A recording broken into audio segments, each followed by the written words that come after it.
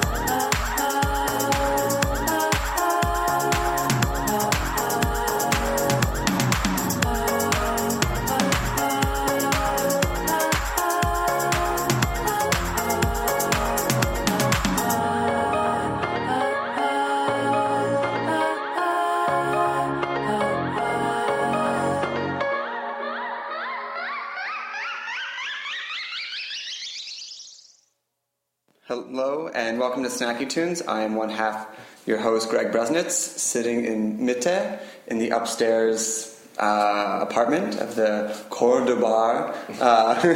The way you put it is blasé. Yeah. Who knows where Mitte is in New York? I think people know where Mitte is. Yeah? I mean, it's made. I mean, Mitte is. Is it Vienna Mitte? Oh, well, I mean, considering the fact that there's a string of German interviews, I think it kind it's of... It's next to Kreuzberg, if anybody... Oh, yeah, it's right near Hipster. Neukölln, Kreuzberg, Mitte, is that the... What? The line of falling apart? Falling apart. I don't know. Do you want to go around the room and introduce yourselves? Start with the oldest or with the youngest? The youngest. Yeah. The most handsome. My name is Lucas Mraz. I'm the head chef. My name is Lucas Mraz. I'm the head chef since day one, since 3 years now, almost. Almost 3 years. I'm from Vienna. I'm 25 years old, and I've been cooking all my life, I guess. And anything else? I'm a very handsome man because you can't see me right now. I'm Willy Schlögl. I'm from Styria. It's the region where Arnold Schwarzenegger is from, and I'm the sommelier and host in the Cordobar.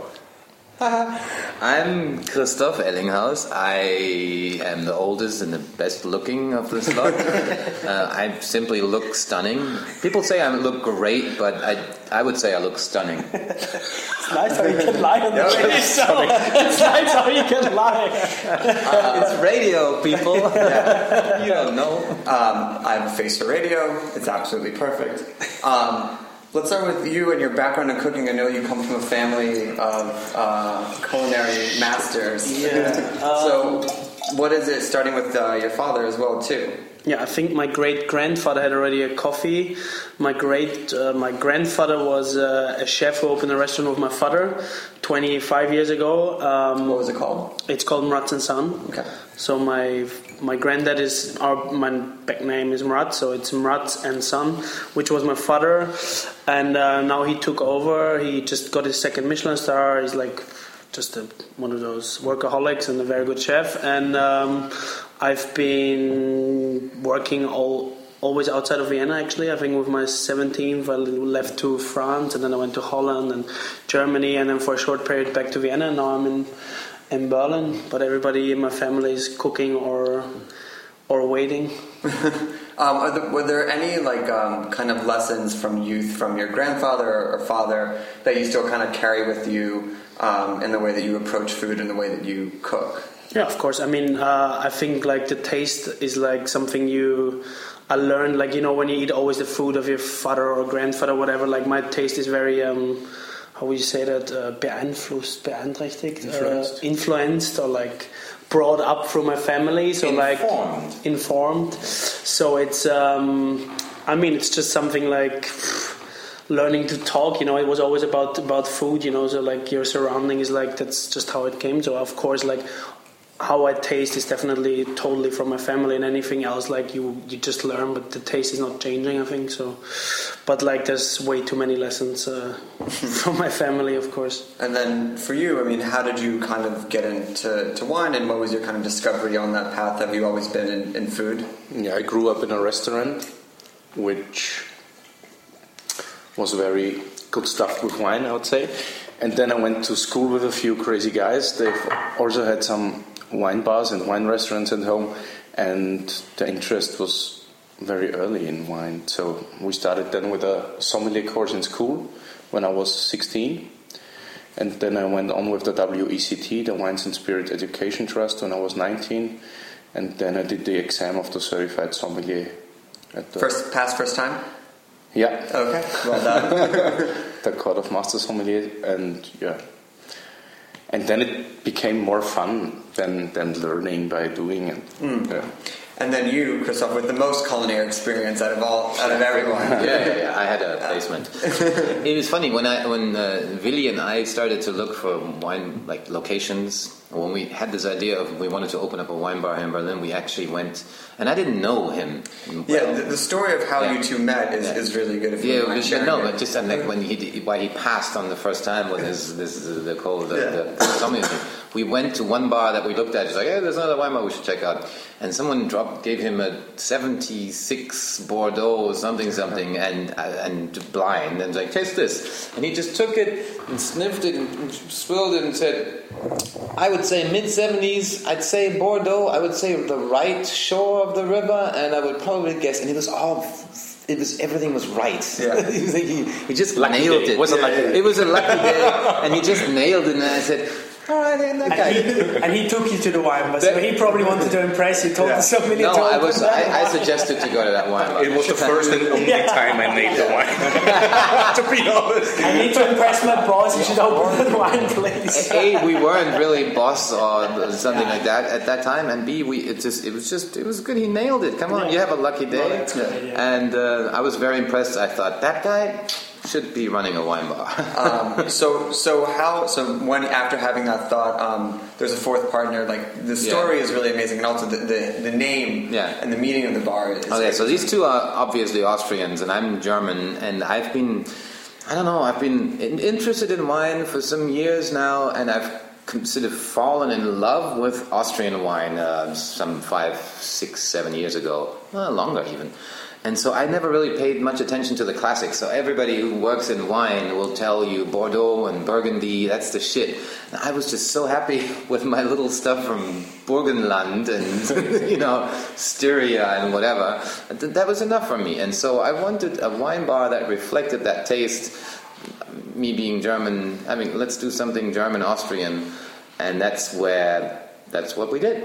That's kind of what we did. So there's these two Austrian clowns, and then there's actually one more Austrian clown who was instrumental in getting us all together, who lives near Hamburg. And how did he connect the three of you? Well, he knew Willy, and Willy knew Lucas, and it's just a circle jerk. Austria is one big family, Yeah. And then, so you had no culinary experience besides drinking and eating before? And eating wasn't even playing much of a role. Yeah, really. Just drinking. It was drinking. Just drinking. Yes. So, kind of where did the inspiration and where did the kind of thought to be like, let's open up a wine bar? It was missing. Yeah. It was simply missing. We went to a show, Radiohead I think it was, and that we wanted to get a good bottle of wine after this great show. And we fell flat, and so we just, that's when the idea came up that we kind of need a place that is, 11 midnight, you can still get a good, literally 10 years ago you could not find, or 5 years ago even, I don't think you could find a great bottle of wine in a surrounding that isn't Michelin star restaurant in Berlin at midnight. So there was a need for it. And where does the name come from? Oh well, there's you people in the U.S. might not know this, but there's a little sport called football, not American football. And so Austria is like Canada to you, the little brother, nearby. And so Austria and Germany met in Argentina in a city called Cordobar, and they played football, and Austria kicked German out of the competition in a World Cup. The defending champion, Germany, got sent home by Austria, the little brother from down south. So this is a big deal to the Austrians. And it was the only time they ever won against Germany in a competition. Probably.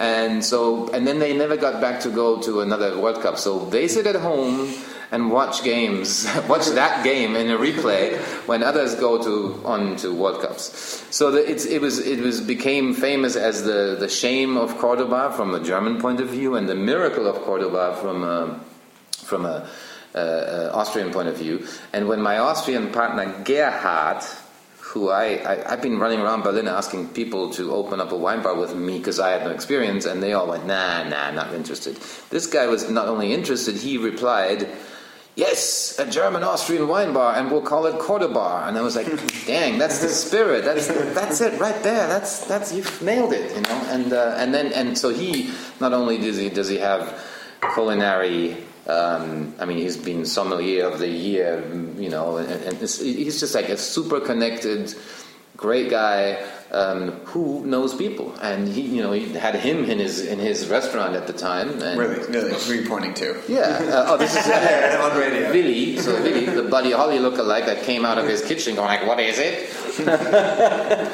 He was wearing different glasses then. This is more porn industry. Back then, it was more like Okay, well, we're going to take a quick musical break, and then we're going to talk about the restaurant, the food program, the wine program, and the vibe.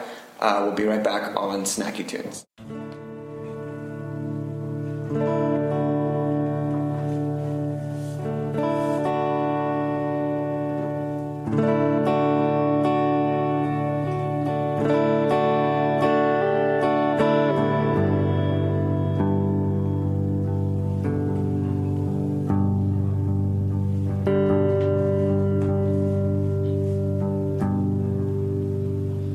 It's so quiet in my room, I got the darkest view tonight.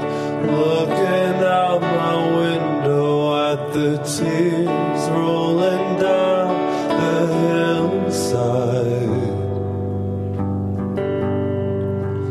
Down the hillside.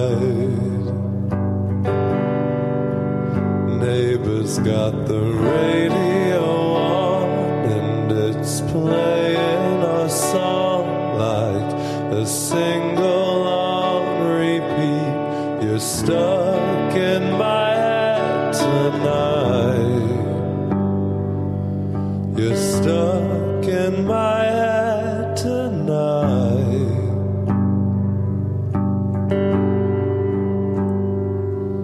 I'm trying so hard to sing another song. I'm trying so hard, but I'm just not strong tonight. I'm just not strong tonight, tonight. If I could turn back time, I'd do it all the same. I lost my heart, I lost my brain that first night.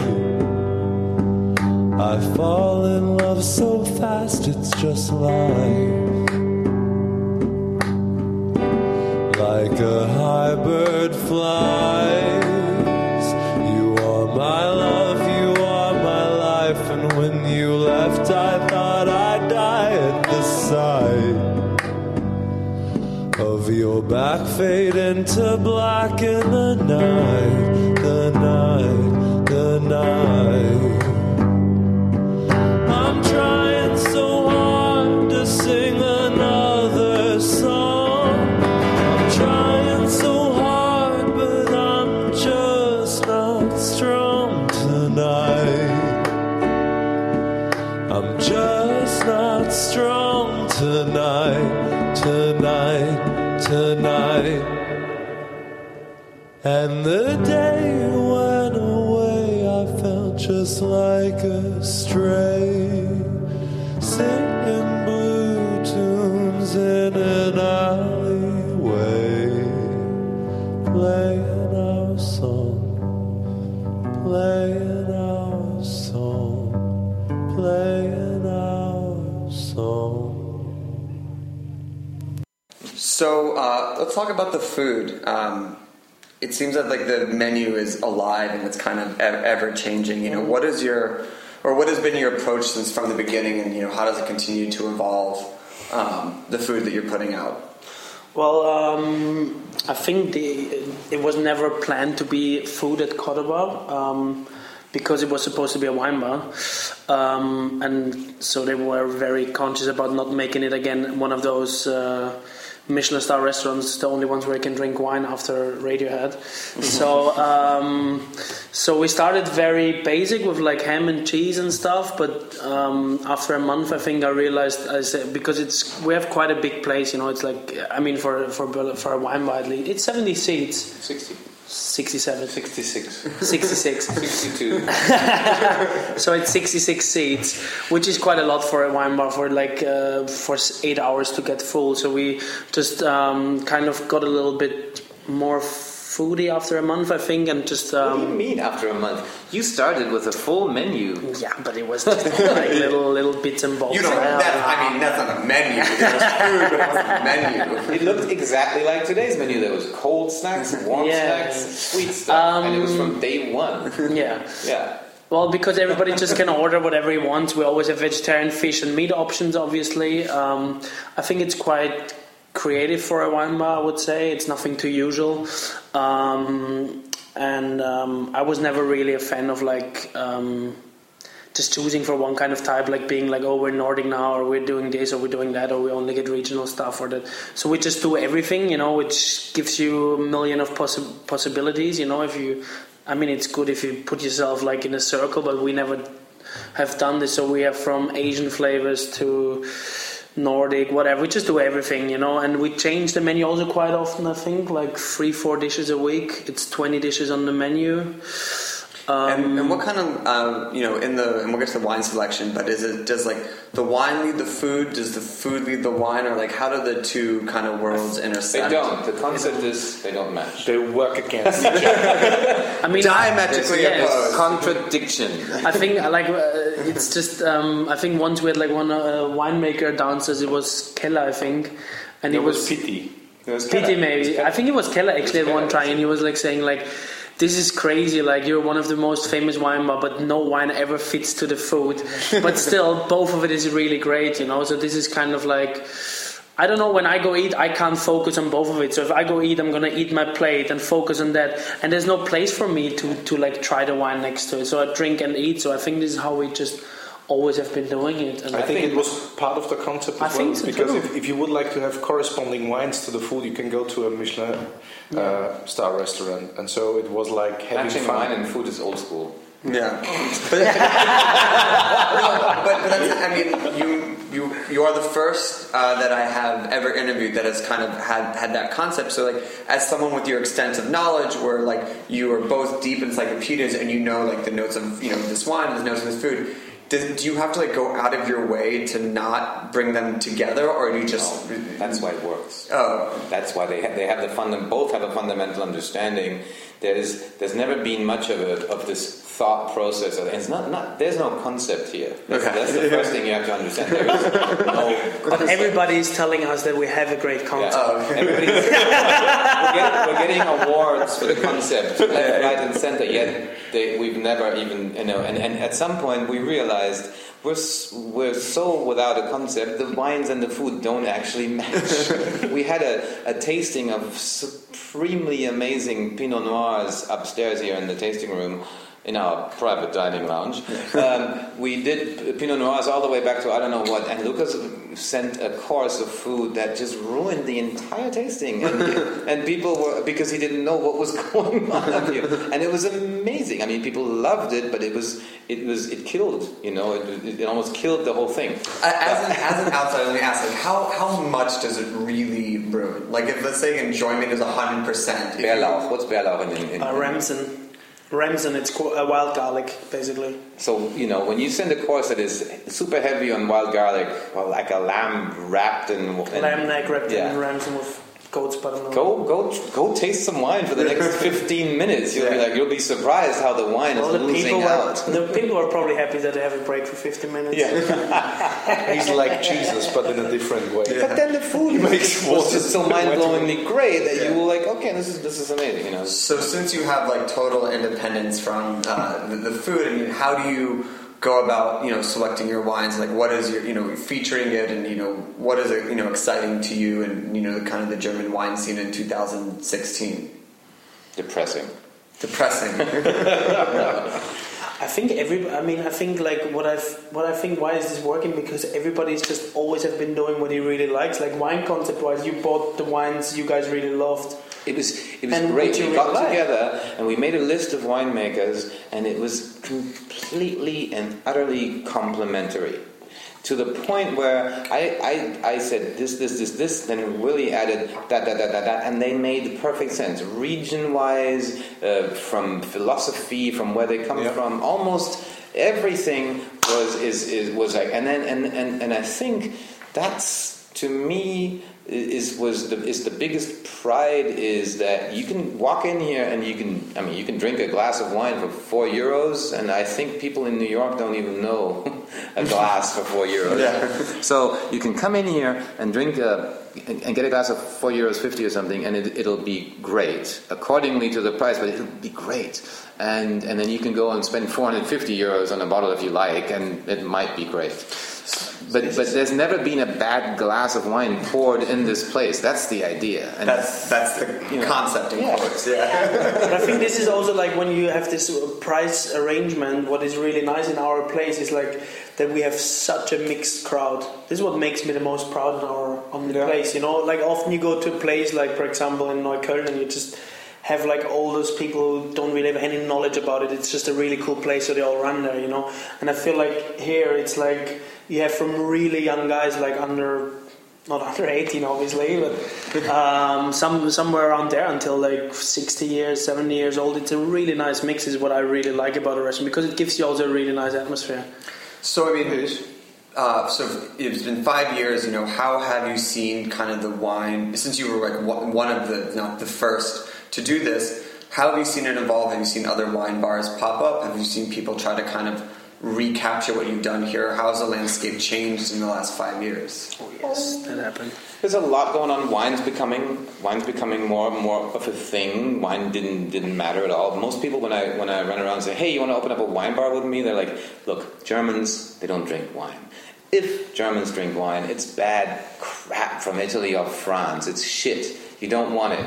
And basing a bar concept around those features when Germans really just want beer, and you want it to be Austrian and and German, and most Germans don't even know there is such a thing as Austrian wine. Honestly, get lost. Yeah. That's the reaction I got. So, having done that and having been swept to the top really fast. So what were early days like before we get to current thing? Like 2013? Yeah, like with like the first year, did people like poke their heads in? Were you able to pull from like your music background? From day one, we were like we had all the winemakers came for a party, and they all went back home and said, "Oh, what a place!" and then it was just. We became the box to tick. If you're interested in wine and you went to Berlin, we became the box to tick really fast, really quick. I don't know how it happened, but it happened. It happened like that. I mean, you have extensive connections in the music industry. And people... but it's not so much a music industry. It was culinary. It was like the industry. It was the chefs. It was the sommeliers from other restaurants. You know, people from the restaurants closed up their kitchen, came in for another drop. I mean, it was also the first. When were you able to not close at 5 a.m.? After half a year? I don't know. Like this was like the Berghain of wine bars. Never close. Cool. And really was looking good at the time. I think, but also then I think there's way more wine bars now. Yeah. Totally. Like wine bars have been opening. Concepts have been copied also quite often, I guess. Which now is they fine. have concept. Yeah. So there's natural wine bars. And there's another natural wine. Yeah. We never said we want to be a natural wine bar. I think we have the best natural wines in Berlin. Yeah. And the best selection. Boom. And there's natural wine bars.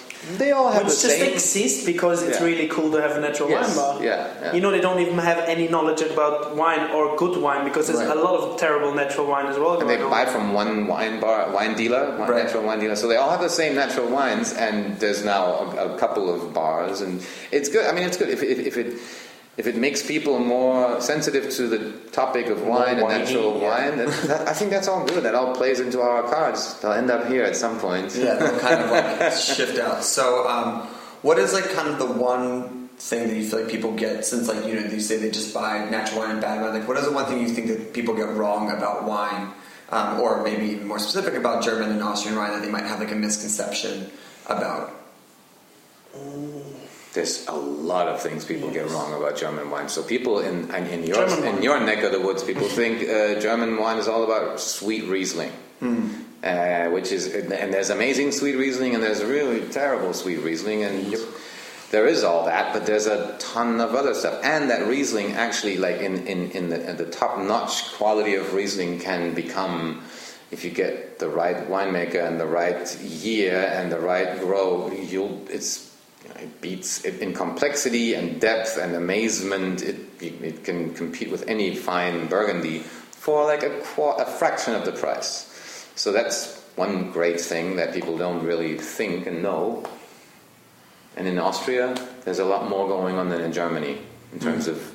So what was the question again? Interesting. So much. Misconceptions about German and Austrian. German and Austrian wine. I think Austria isn't existing in the international wine market, so there's low. It does. For Austria is less than 2% of export in the international market, so nobody knows about Austrian wines. There are a few New Yorker because of Aldo Sohm and the Le Bernardin wine bar, because he's doing a lot for Austrian wines, or the Valsy in New York, but nobody talks about Austrian wines, I guess. But there's a lot going on with native grapes as Blaufränkisch, Zweigl and Gruner Veltliner, things like that. And they're becoming better and better. And after the big wine scandal in '86, the quality increased a lot. So kind of last question, what is on the horizon, or what is kind of coming next for this? Just more wine not paired with food? Any other kind of like things that people can be excited about or keep their eyes open for? I've just found an Israeli artist who I think is the shit. I'm going to focus on my record label for a while and let these guys do some arm wrestling, and then whoever wins gets to do the next concept.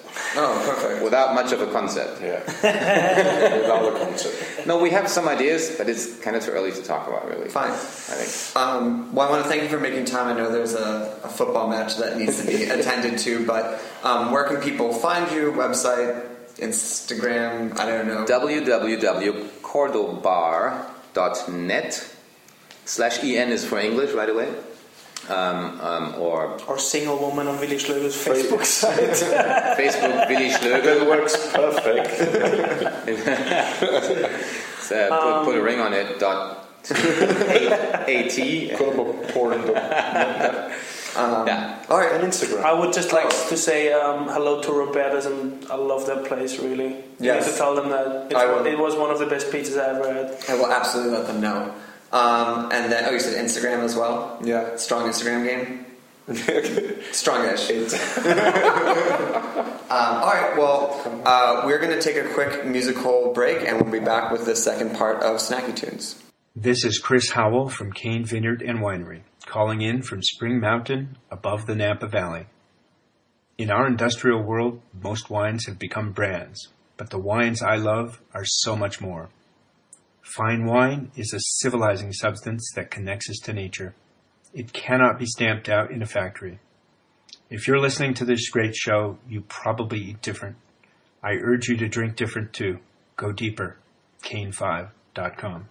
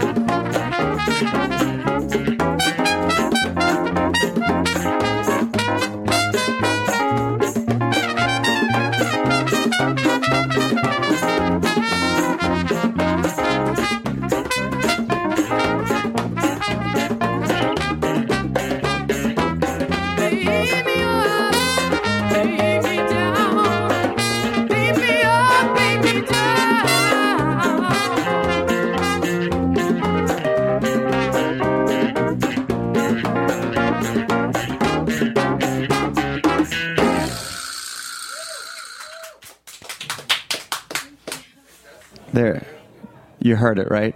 What is that instrument again? The vibroslap. The vibroslap, yeah. It's like well placed in that song. Like maybe they use it like once or twice, but they really just save it right for the end. Yeah, save the best for last. Yeah. I am one half your host, Snacky Tunes, Greg Bresnitz. We have Heidemann, a.k.a. Monika H., live in studio. Thanks. Big shout out to Andrew J6.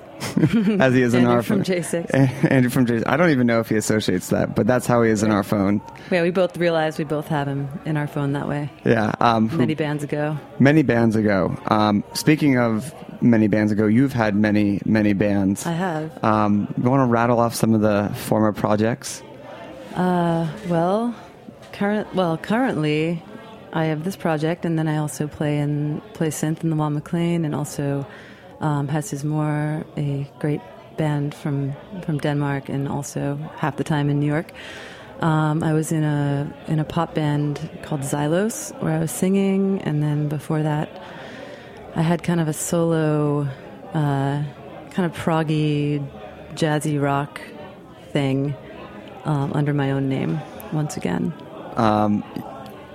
So you started 10 years ago, you were saying, with your own name project, and now you've dropped the first name and you're just going by a last name. Mm-hmm. What was the decision to, or is there any tie between the former project and the current project, or is it just in name only? Just in name. You know, my cells regenerated, so I got a new name. And let's just talk about Wall McLean for like half a second. Yeah. Because I saw you play at what is now another defunct venue, Cameo. Oh, yeah. That show was amazing. Oh, yeah. Which one did you go to? The last one or one of the first ones? The last one. Oh, great. I was out sick and was like, I will just like try to make it for the second one. It was great. That new record is great, and the band put together is awesome. Yeah, it's been great playing with them. So let's talk about the current project and how do the songs kind of come together? Like, where do you pull the inspiration from for this, kind of given 10 years of synth playing and your history? Well, I think it really came from playing in bands for so long, and I never really got to create things on my own, either out of thinking that I couldn't or just not wanting to, or not even thinking about it, really. And I think after... What's that? I was going to say, why did you think you couldn't? I think because at the time I wasn't like super into electronic stuff or production, and I was just more like, oh, I'm a singer, and I like synths, but like I'm never going to, or not I'm never going to, but like I was more focused on like being a singer, I guess, and like writing songs, and I would write with bass or bass synth a lot, and like have a lot of make connections with like harmony and bass lines and melody and stuff, but I never got into the technical aspects of it until I kind of decided that I wanted to, and of course there's like a learning curve involved to get past the technical stuff, but I just kind of like broke my brain against it for a couple years. It's amazing. Still am. But yeah. But it's amazing how people feel like, I'm too old, or I can't do that, and then you just kind of put like one little small foot in front of the other, and you're like, oh, I learned this synth, or I learned this like arpeggiator, or like anything. So yeah, I think also, I mean, I've always like loved synth since I was a child, and I just never. They kind of intimidated me, to be honest. Like once I actually had like a real one in front of me. What was the first one that you kind of broke your head against, but felt that you mastered? The first synth that I got was the Korg Poly 800, which actually isn't like the easiest synth to really learn as far as like you started on medium. Yeah, it was like a relatively inexpensive synth, but to program that is sort of a huge pain in the ass, and it's not a very good synth to mess with in a live setting. It's more of those kind of synths that you just find your sound and like hope and then go with that for whatever song. I mean, unless you mod it and get all crazy with that, but I haven't done that yet. I mean, there's still more to learn. It seems endless. Yeah. And then there's the whole modular world, which is really like taking off and has taken off. And how did you teach yourself, or where did you start? I had, some friends. I would ask them things and annoy the shit out of them, and I literally like couldn't understand it. Like there's like certain concepts of it just like would not integrate themselves in my brain, and I was just like, oh my god, why can't I learn this? And I felt really stupid. And then like I just would remember just like staring at a synth and like and then all of a sudden like this thing just like opens up in your brain, and it's like this huge epiphany on like how it works, and you're like, oh my god, I can get this now. And then there's like another thing, another layer, and it keeps like going and going. Can we hear a song? Sure. See how effortless that was? Yeah. What are you going to play for us first? I'm going to play a song off my newish EP. It's called So in Love. I'm So in Love.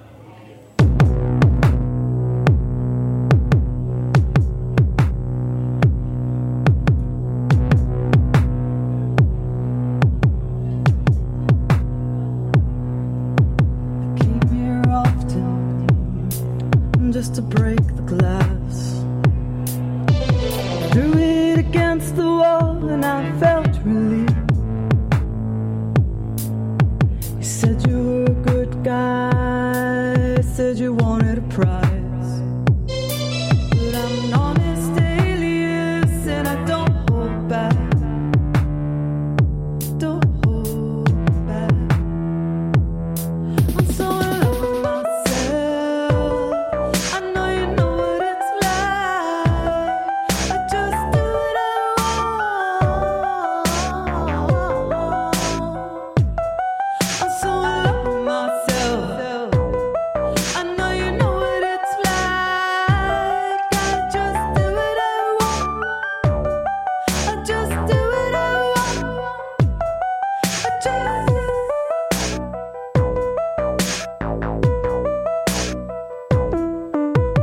Satisfaction is the sound of my mind turning around and around in its cage. All these distractions, you don't know what I mean. A hidden voice calling, so we ran into the arms of my number one. I'm so in love.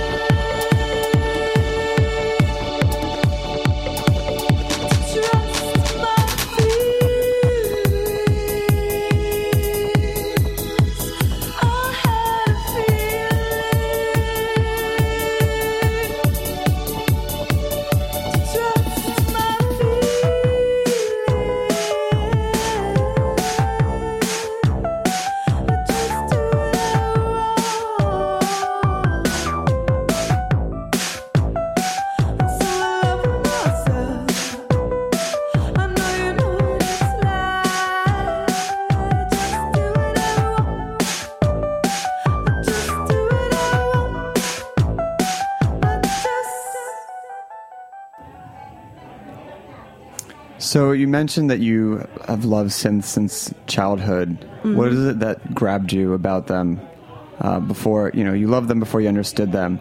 Yes. What I just knew. What was it that spoke to you? I don't really know. It's just the sound, like a sound just gets to you. And I think a lot of it, like I watched a lot of music videos when I was a kid from the 80s, and like I used to like have to watch like the MTV top 10 video countdown like at the end of the week, every week. And, at the time there's like all these bands with synths and a lot of like DX7s and Casios and stuff. And there was just something about the sound. And I just remember like wanting one so badly for Christmas. And I was taking piano lessons and when I was a kid, and I was like, oh, I want like a Casio for some reason that was like the name that stood out probably from some music video.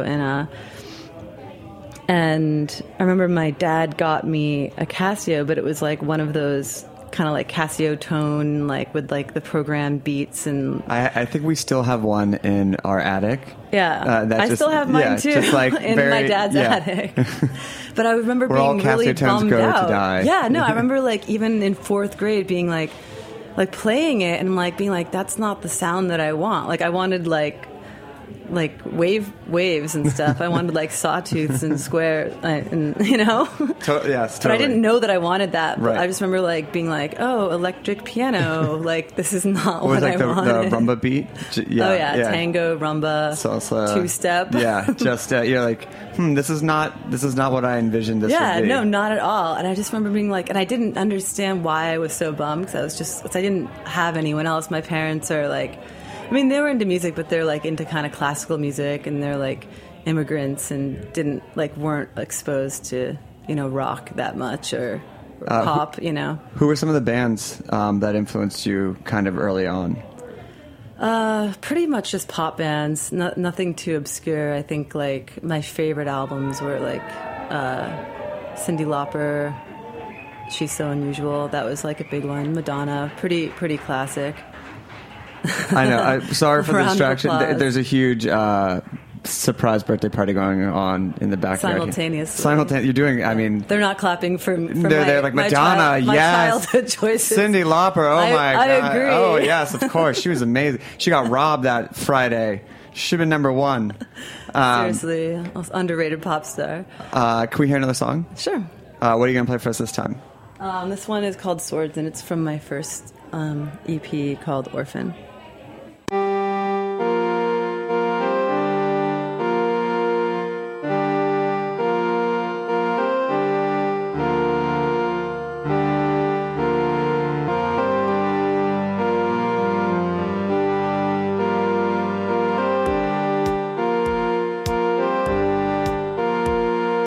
Everyone knows it could destroy you.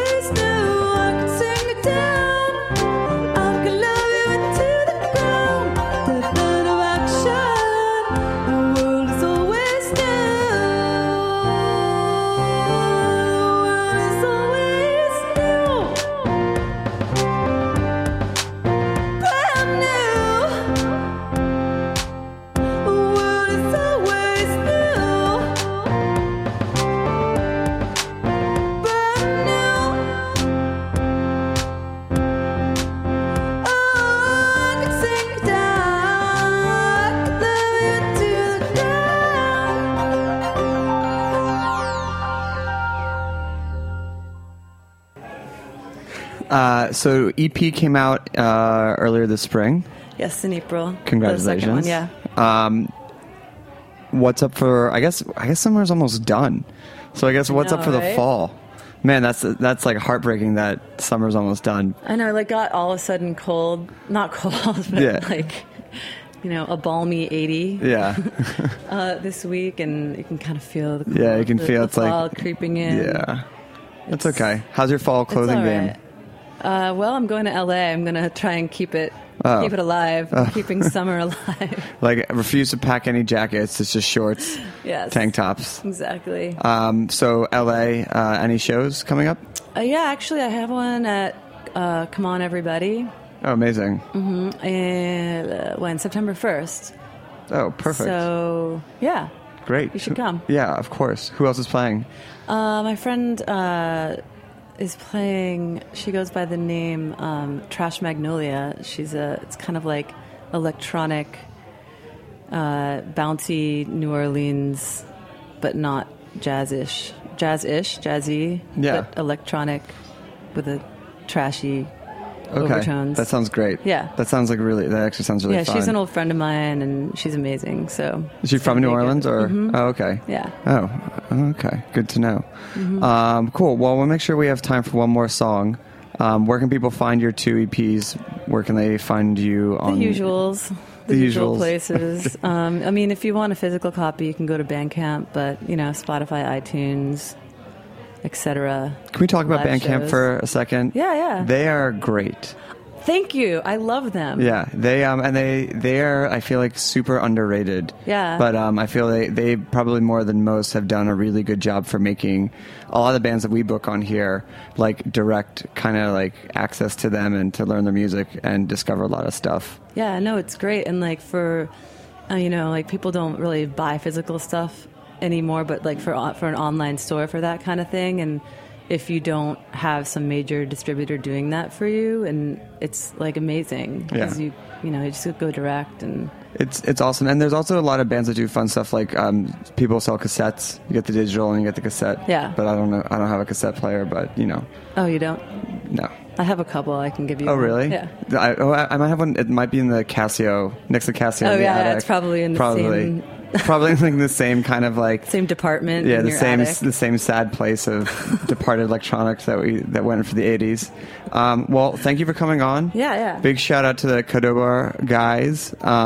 Thank you to Mr. Andrew Raposo, wherever he might be. Shout out to the family, to Meatball, to Ornella. Thanks to Pierre for stepping in today. It was great, man. Dave, hope you had a good time in Philly. We will be back next week with another episode of Snacky Tunes. What's the name of the last song you're going to play for us? This one's called My Pet, and it's on the new EP that just came out. Okay. Thanks for tuning in, and we will see you next week.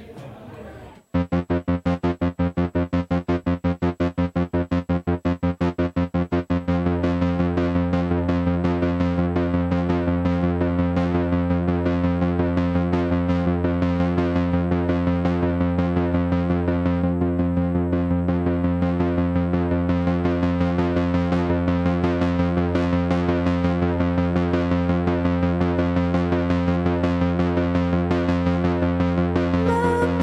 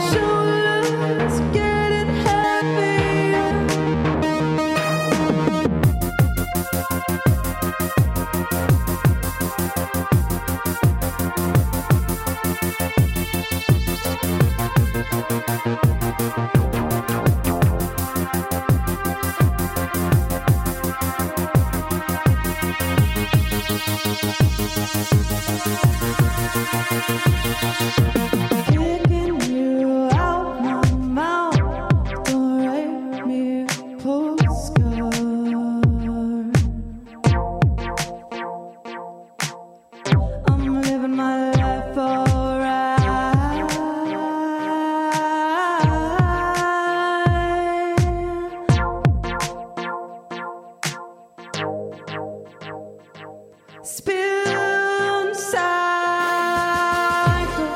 on my shoulder, trapped to these. Oh, how I'm hanging on. My pebbles everywhere with me. He's in my cab, follows me through the city.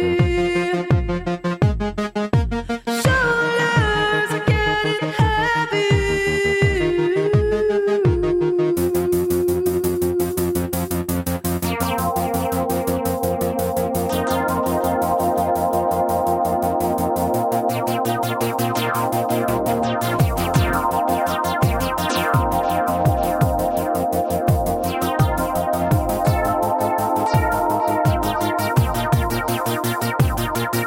I wanna be a good witch.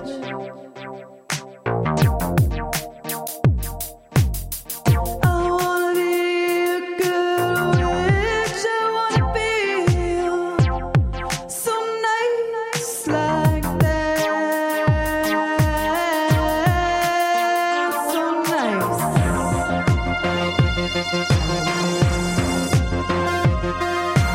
With me. He's in my cab, follows me through the city. Shoulders getting heavy. Spin cycle on my shoulders, trapped to these on a wire, hanging on.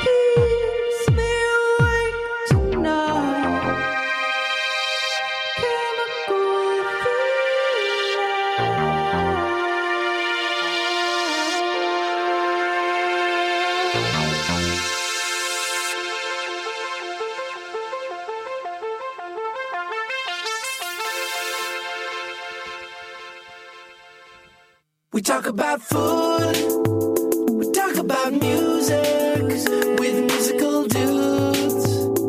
Finger on the pulse, snacky tunes. Thanks for listening to this program on heritageradionetwork.org. You can find all of our archived programs on our website or as podcasts in the iTunes Store by searching Heritage Radio Network. You can like us on Facebook and follow us on Twitter at @heritage_radio. You can email us questions at any time at info@heritageradionetwork.org. Heritage Radio Network is a nonprofit organization. To donate and become a member, visit our website today. Thanks for listening.